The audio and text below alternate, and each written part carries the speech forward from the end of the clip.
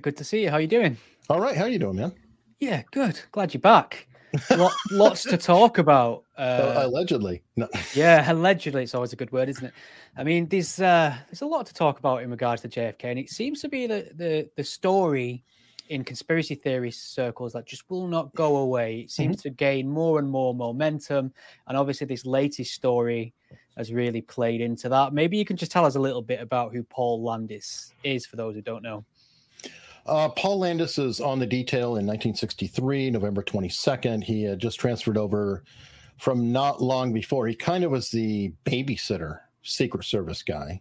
Not necessarily a bad job, but he took care of the kids. I think he took care of Eisenhower's kids before that, in the presidency before.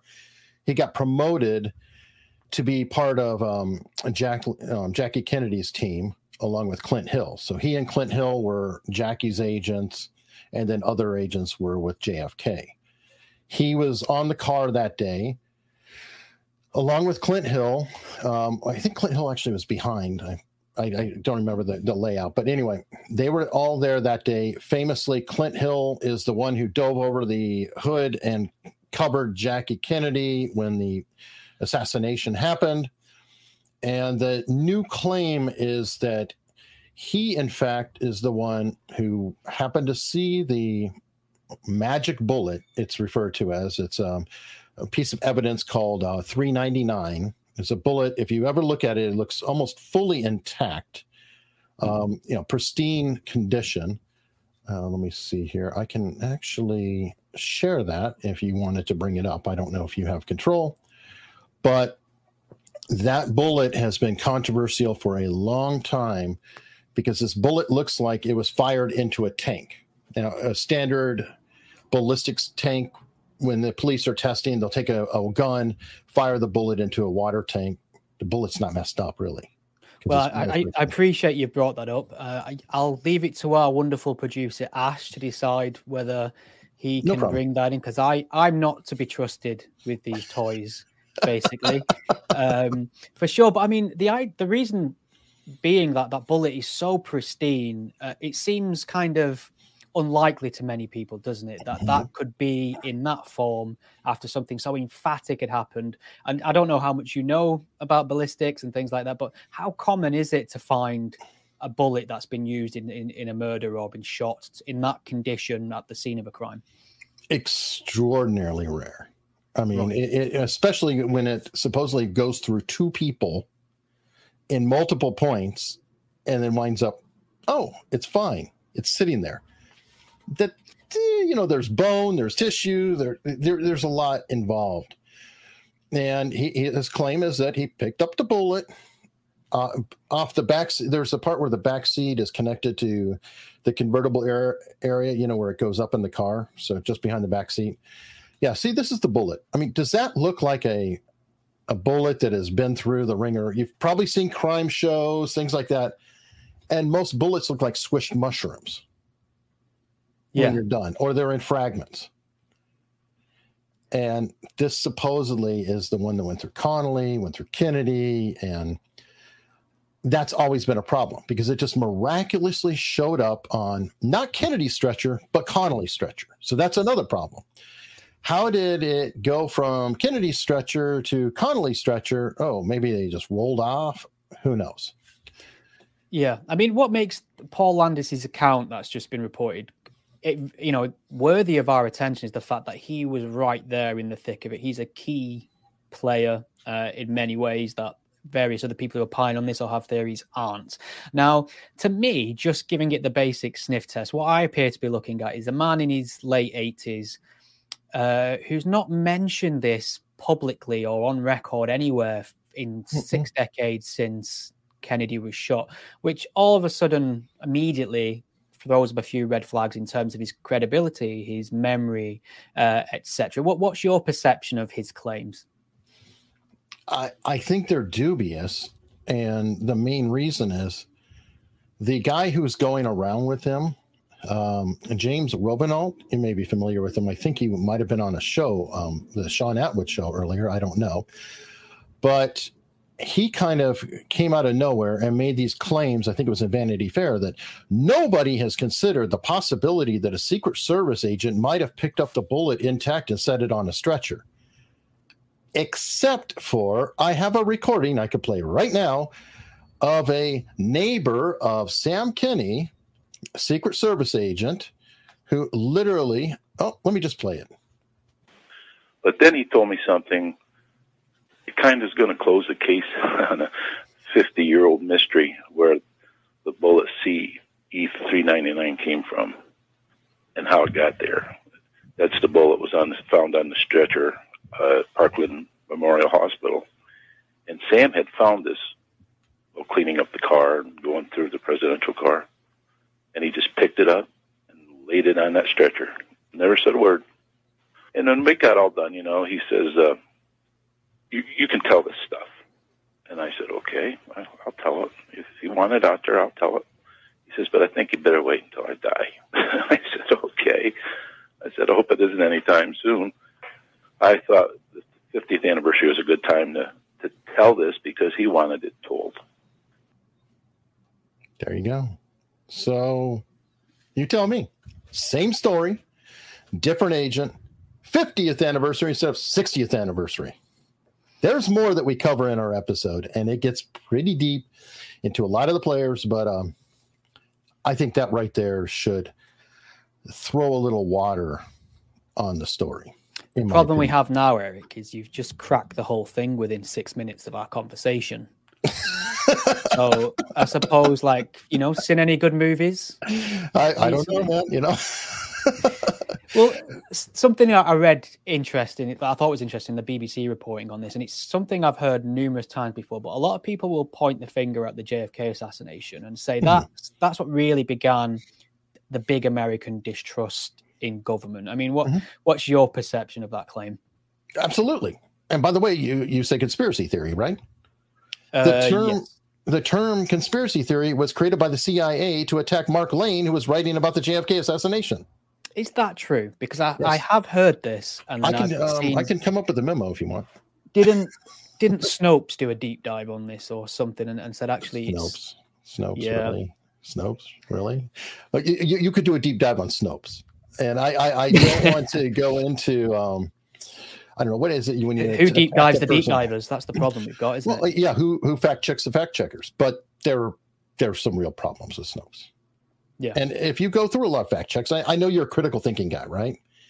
How many times have you read a fact check, and as you read down the fact check, you get to fourth paragraph, you're like, wait a minute, they're saying mixed, and this literally right here is agreeing with the original premise, or it says false, and then they agree with the original premise. A good example is such and such was said to fill in the blank, and they'll say, this is false.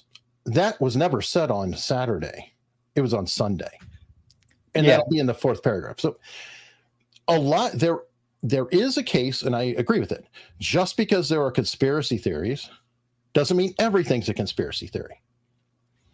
I do think there is so where I am on conspiracy theories, I think obviously people do attempt to carry out conspiracies and injustices and try and get away with all sorts of nebulous things, large and small. However, I also think it's a way of thinking. I think a lot of time people fail to initiate a sort of Occam's razor approach to things and think there must be 4 or 5 levels to something, when on the face of it, life isn't often that complicated. So, I mean, where are you on JFK? I mean, I tend to accept the Warren report. I'm open to details being off, obviously. But this idea that maybe Lee Harvey Oswald wasn't behind it, or he was some sort of patsy, or it was a secondary or third shooter, where do you fall on the details?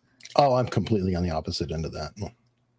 So other ones we probably agree, like James Earl Ray, he shot Martin Luther King. Totally believe it. Now, another one you and I probably go at each other on, I don't know, is I believe RFK was not assassinated by Sirhan Sirhan. That's another conversation. He did shoot other people that were in the room, including the person who led his way to probation.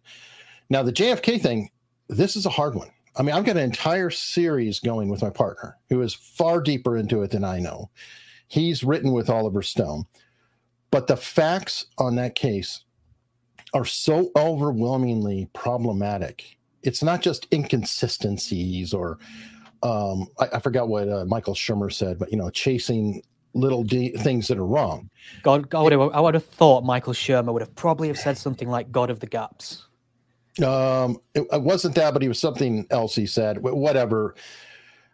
But the information is so voluminous that it's like, okay, well, you got to read 200 books to even catch up with everything that's going on. There's so many characters, so many players, so much going on, but just little things that throw things off. Like, how is it they found Lee Harvey Oswald's wallet on the scene, but then they also got his wallet in person when they arrested him?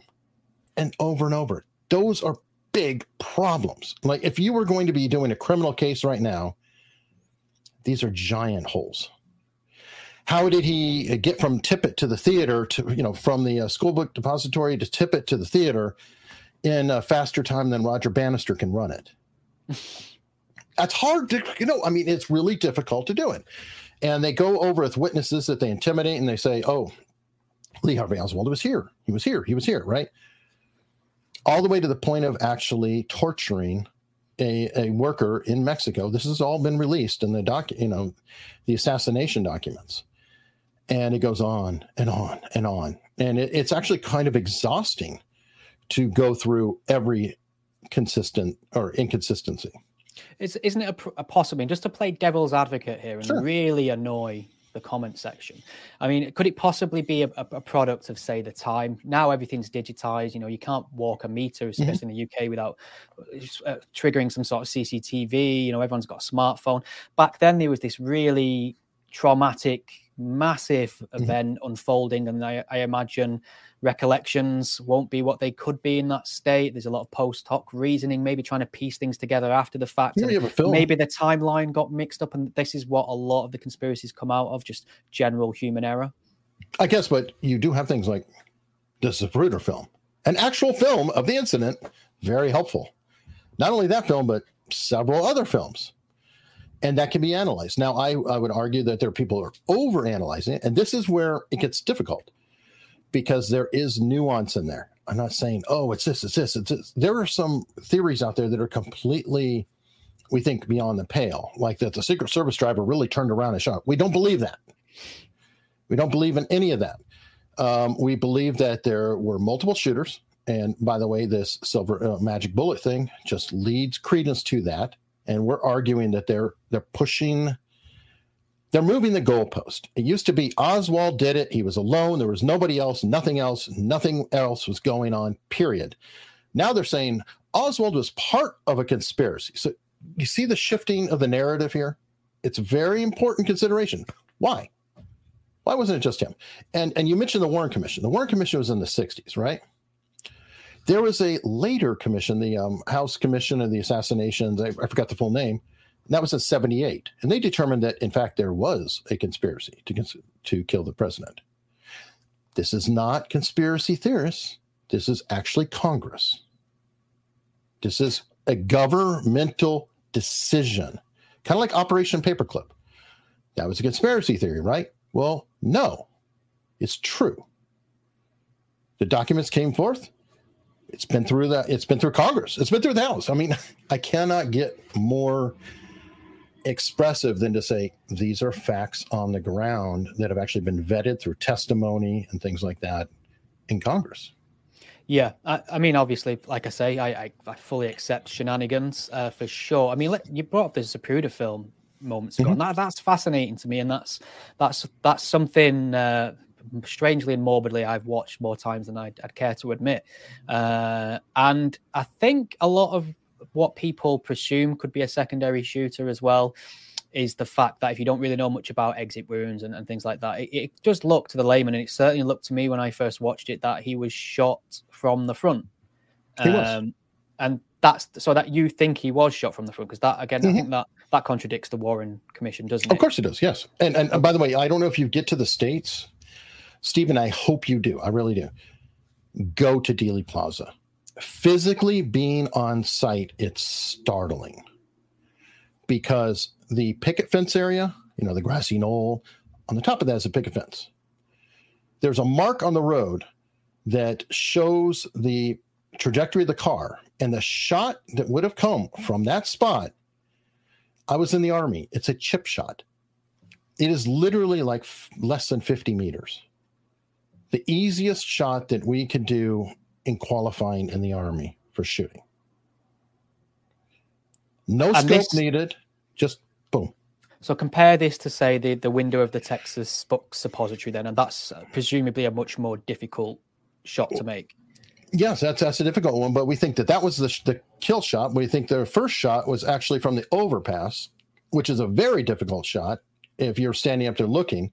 That went through the windshield, which, by the way, has been proven. The windshield, there's pictures of the hole. There's testimony from multiple people, nurses, everybody else. That went through the windshield into his neck. So that was the first shot, or throat, sorry. Then you have from overhead, and we're thinking it actually is not from the window of the 6th floor, but from the roof of the school book depository. And that would explain the angle, because remember, it went through Connolly's back very high up and then his leg. How do you, that's a shot going like this. That's a pretty sharp angle. 6th floor is a little bit closer to this. So, if you go, there's a shot, he's ducking from above, things line up. So a lot of this is not just, oh, I don't like the way things go out. It's how is it possible that a shot would go the other way? You have testimony at the time. One thing we were talking about, Paul Landis, when he first testified, and this is very interesting, he stated that the shots were from the front. There's definitely shots from the front. But guess where he didn't testify? He said that in a statement, but guess who never asked him to testify? Go on. Your favorite Warren Commission. Why would you, as the Warren Commission, the ultimate fact finders, why would you spend hours talking to somebody, arguing with them about how they eat a chicken sandwich and have his bones in it, but you're not going to have a Secret Service agent on the scene, an actual eyewitness in the cars? They ain't no Snopes. They ain't no Snopes. That's for sure. So there's a lot going on there, and I suppose it is the sort of multiple shooter theory. Is that also known as the triangulation theory, or am I mixing things up here? I don't know every theory name. It could be. I mean, Roger Stone described it as a turkey shoot, or actually he didn't. He took it from somebody else. But there's like a turkey shoot, and triangulation. There's multiple shooters, different places. Darren, did I just say book suppository instead of depository? Is that what I might have said it, actually, which is very funny. I have struggled with that. Okay. Let's just clear that up. Book depository. Anal knowledge is a good thing. Okay. Thank you, Darren. Appreciate your input there for sure. Okay. So, I mean, let's look at it in terms of multiple shooters then. I mean, in your mind, what's the likely scenario here that they were all... I mean, they were in cahoots with Lee Harvey Oswald, because he didn't seem to have anything to lose by openly announcing collaborators and things like that. And he seems to have maintained his innocence up until the end. We actually don't think he did it. We think that he was being set up to do it. And the reason is, and part of the problem that this goes so deep is, there were lookalikes of Oswald in Tampa and Chicago. And there were plots in Tampa, Chicago, and actually Miami as well. And you look at these people, they look kind of similar to him. There are things that are tied to him. And there's other factors too, like the guy, that he was in Minsk, right? Or Minsk? Yes. Okay. Everything about this guy's story. One, he was 24 years old, and he led more in his life in 24 years than I've ever seen. He was OCI, or ONI, Office of Naval Intelligence. So he's definitely tied in with that. Now, this guy, while he was in Minsk, they were fraudulently saying he was buying Jeeps in New Orleans. There are receipts from 1958. So I don't know how he was buying Jeeps in New Orleans while he was in Minsk. And who brought that up? Hoover did, in conversations with LBJ. So there's a ton of problems with it. I think that he actually was working with CIA, ONI, as an agent. He seemed to be on both sides of the fence. One second he's fair play for Cuba. Next second he's being interviewed as a Marxist. So what is it? Is he pro-Castro? Is he against Castro? He kind of was on both sides of the issue in every which way, and he seemed to pop up in all these weird places, kind of like an agent. Yeah, I mean, he's a very strange character, and there's a lot of gaps, certainly in his biography. Moving it back to Paul Landis here, I mean, he's come out with this knowledge, and it seems to line up with yet another anniversary, which you've pointed out at the start of the chat. I mean, what's in it for him really at this late stage? I presume he hasn't got a book to flog or something like that. I mean, why? No, yeah, he does. He does. Okay, book deal. That's a guy who his last job was being a security guard at a museum. $250,000 might be a nice thing to leave to your grandkids. And I mean, as you've demonstrated at the start of this conversation, that clip really is, I want a better metaphor than a smoking gun, but I'm going to have to go with it, I'm afraid. I mean, that really does demonstrate that something like this has been proposed earlier from a different agent, and that's potentially where he's got it from himself. Yeah, I don't know. The interesting thing is that the guy you heard talking, well, he's not around to contradict it because he happened to die earlier this year. When you say happen to die there, I detect a little something in your voice there. Is there anything you want to... No, everybody dies, dude. Everybody dies. Not me. I made a deal. So we're good. You are the godless spell checker. I'm actually 92. You wouldn't know it.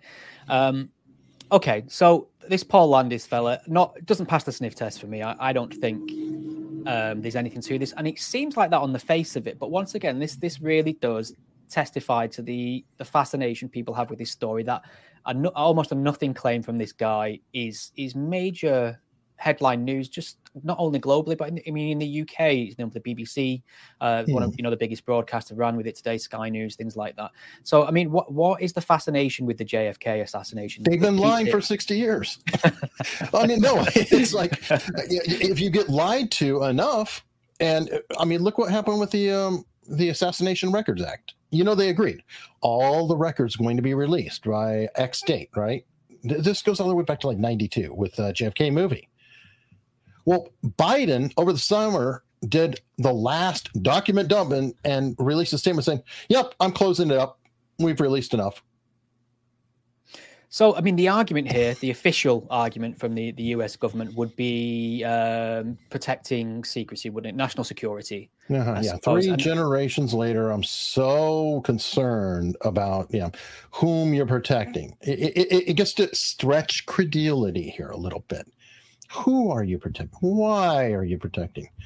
Are you telling me, because the people who are researching this, Ruth Payne, who's involved, she's 92. This agent's 88. The other agent I was talking about, Clint Hill, is in his 90s.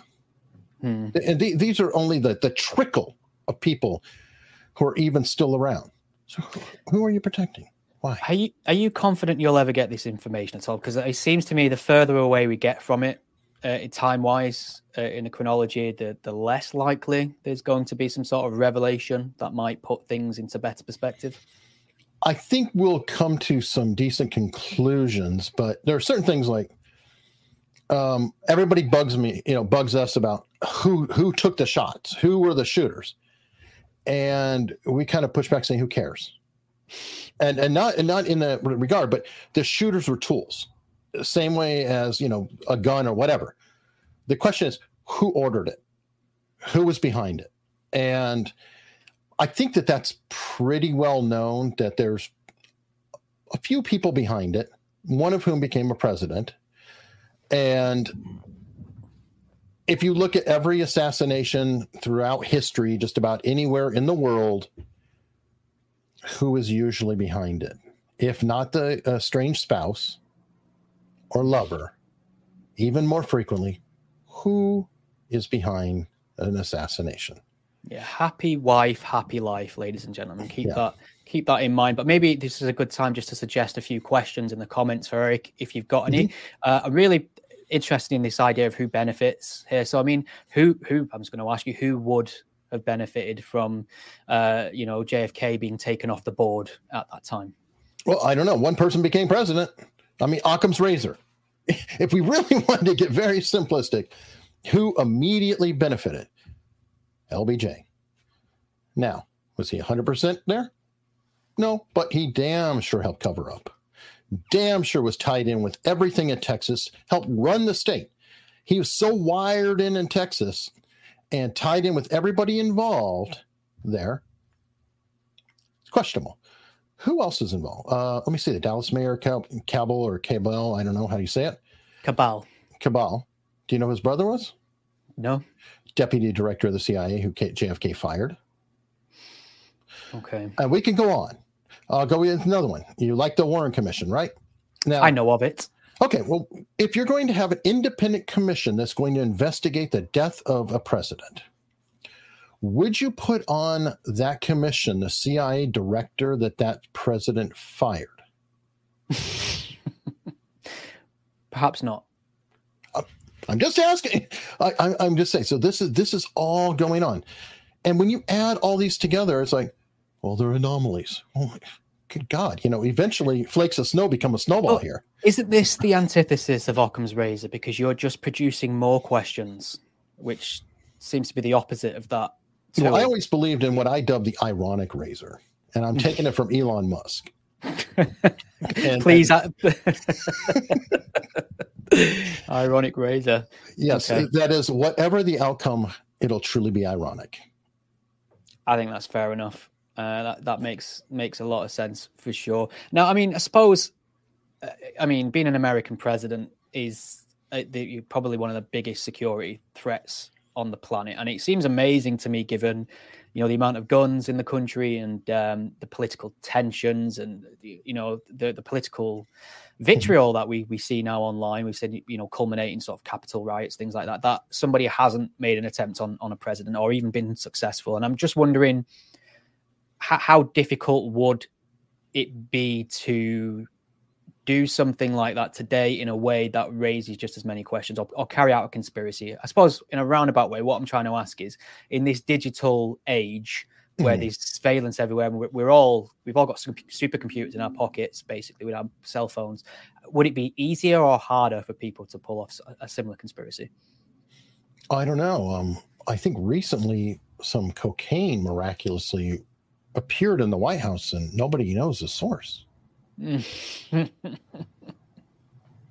Right. Okay. So they're capable of protecting their interests when it serves. But you look at someone like Bill Clinton, who couldn't even get his jollies with Monica Lewinsky without the world knowing. It seems like a lot of presidents have a lot of problems they can't make go away. That. Right. There's two people involved. I mean, if he used the Ben Franklin model, I guess, or if the Ben Franklin model was used, was it two people can keep a secret if one's dead? One's dead, yeah, for sure. Yeah, but that's one of the reasons I really struggle to accept conspiracies, especially on such a grand scale, because somebody's going to snitch at some point or make a mistake. Sure, I generally have a low opinion of human competence. Fair enough, but look at how many people are dead, number one. And number two, the interesting thing about conspiracy, and I'd love to go in depth. We should have it out on my channel sometime. Definitely. Seriously. But I think that most conspiracies are, in fact, cover-ups. As an example, I'm a shitty employee. I'm working and you're my manager, right? And you're a branch manager and I'm stealing money left and right out of the till. You fired. You just admitted it. Well, I don't know. But you're not going to press charges. Why? Because I've been doing it under your nose for 6 months. And your ass is going to hang out there too, because you've helped lose thousands of dollars of the company's money. Now, I'm just using this as an example. So you're probably going to just quietly try to say, get this sorry ass employee out the door or somewhere else, just get him away and then cover it up because you're responsible. Now, take that at a grand scale, where we have 9 Secret Service agents who got completely blitzed the night before.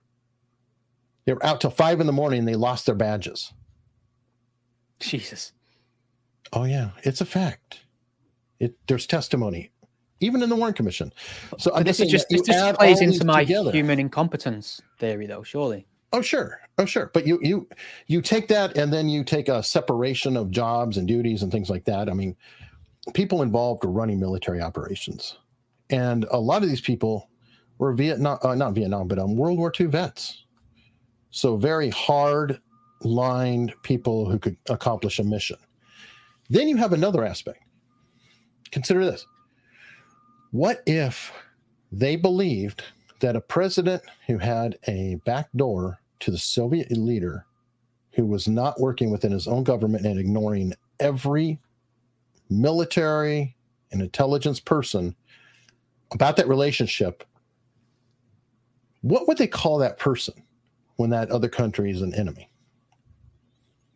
Just want to bring a quick comment in from Melissa Davis, and it must be true because it's all in capitals. She suggested that JFK was not killed with a bullet. How do you handle that? I don't know why she's yelling at us. Yeah, there's no need to shout, Melissa. If you could just calmly rephrase that for us, I'd love to hear what you think he was killed with. That'd be something new, surely, wouldn't it? If it wasn't a bullet. But Eric, it's been great to catch up with you. Regardless of where we differ, you're clearly very knowledgeable, and you take this seriously. And you are clearly a critical thinker when it comes to the details. So it's much appreciated. Maybe you could let everyone know where they can find more of your work. Just my name, Eric Hunley. If you want to see me interview people, I got to have you on the show sometime, Stephen, because I think we can hash it out and have a good time. That sounds great. That's just normal interviews, whatever. I interviewed Jeff Shoup today, who was the head of the American Nazi Party, essentially, who was converted. And, he's on the other side talking about mindset and how to change minds and help people. And then if you like this JFK stuff, I have only a fraction of the knowledge that my partner does. And all of the knowledge I have is from my partner's work over the years. And that's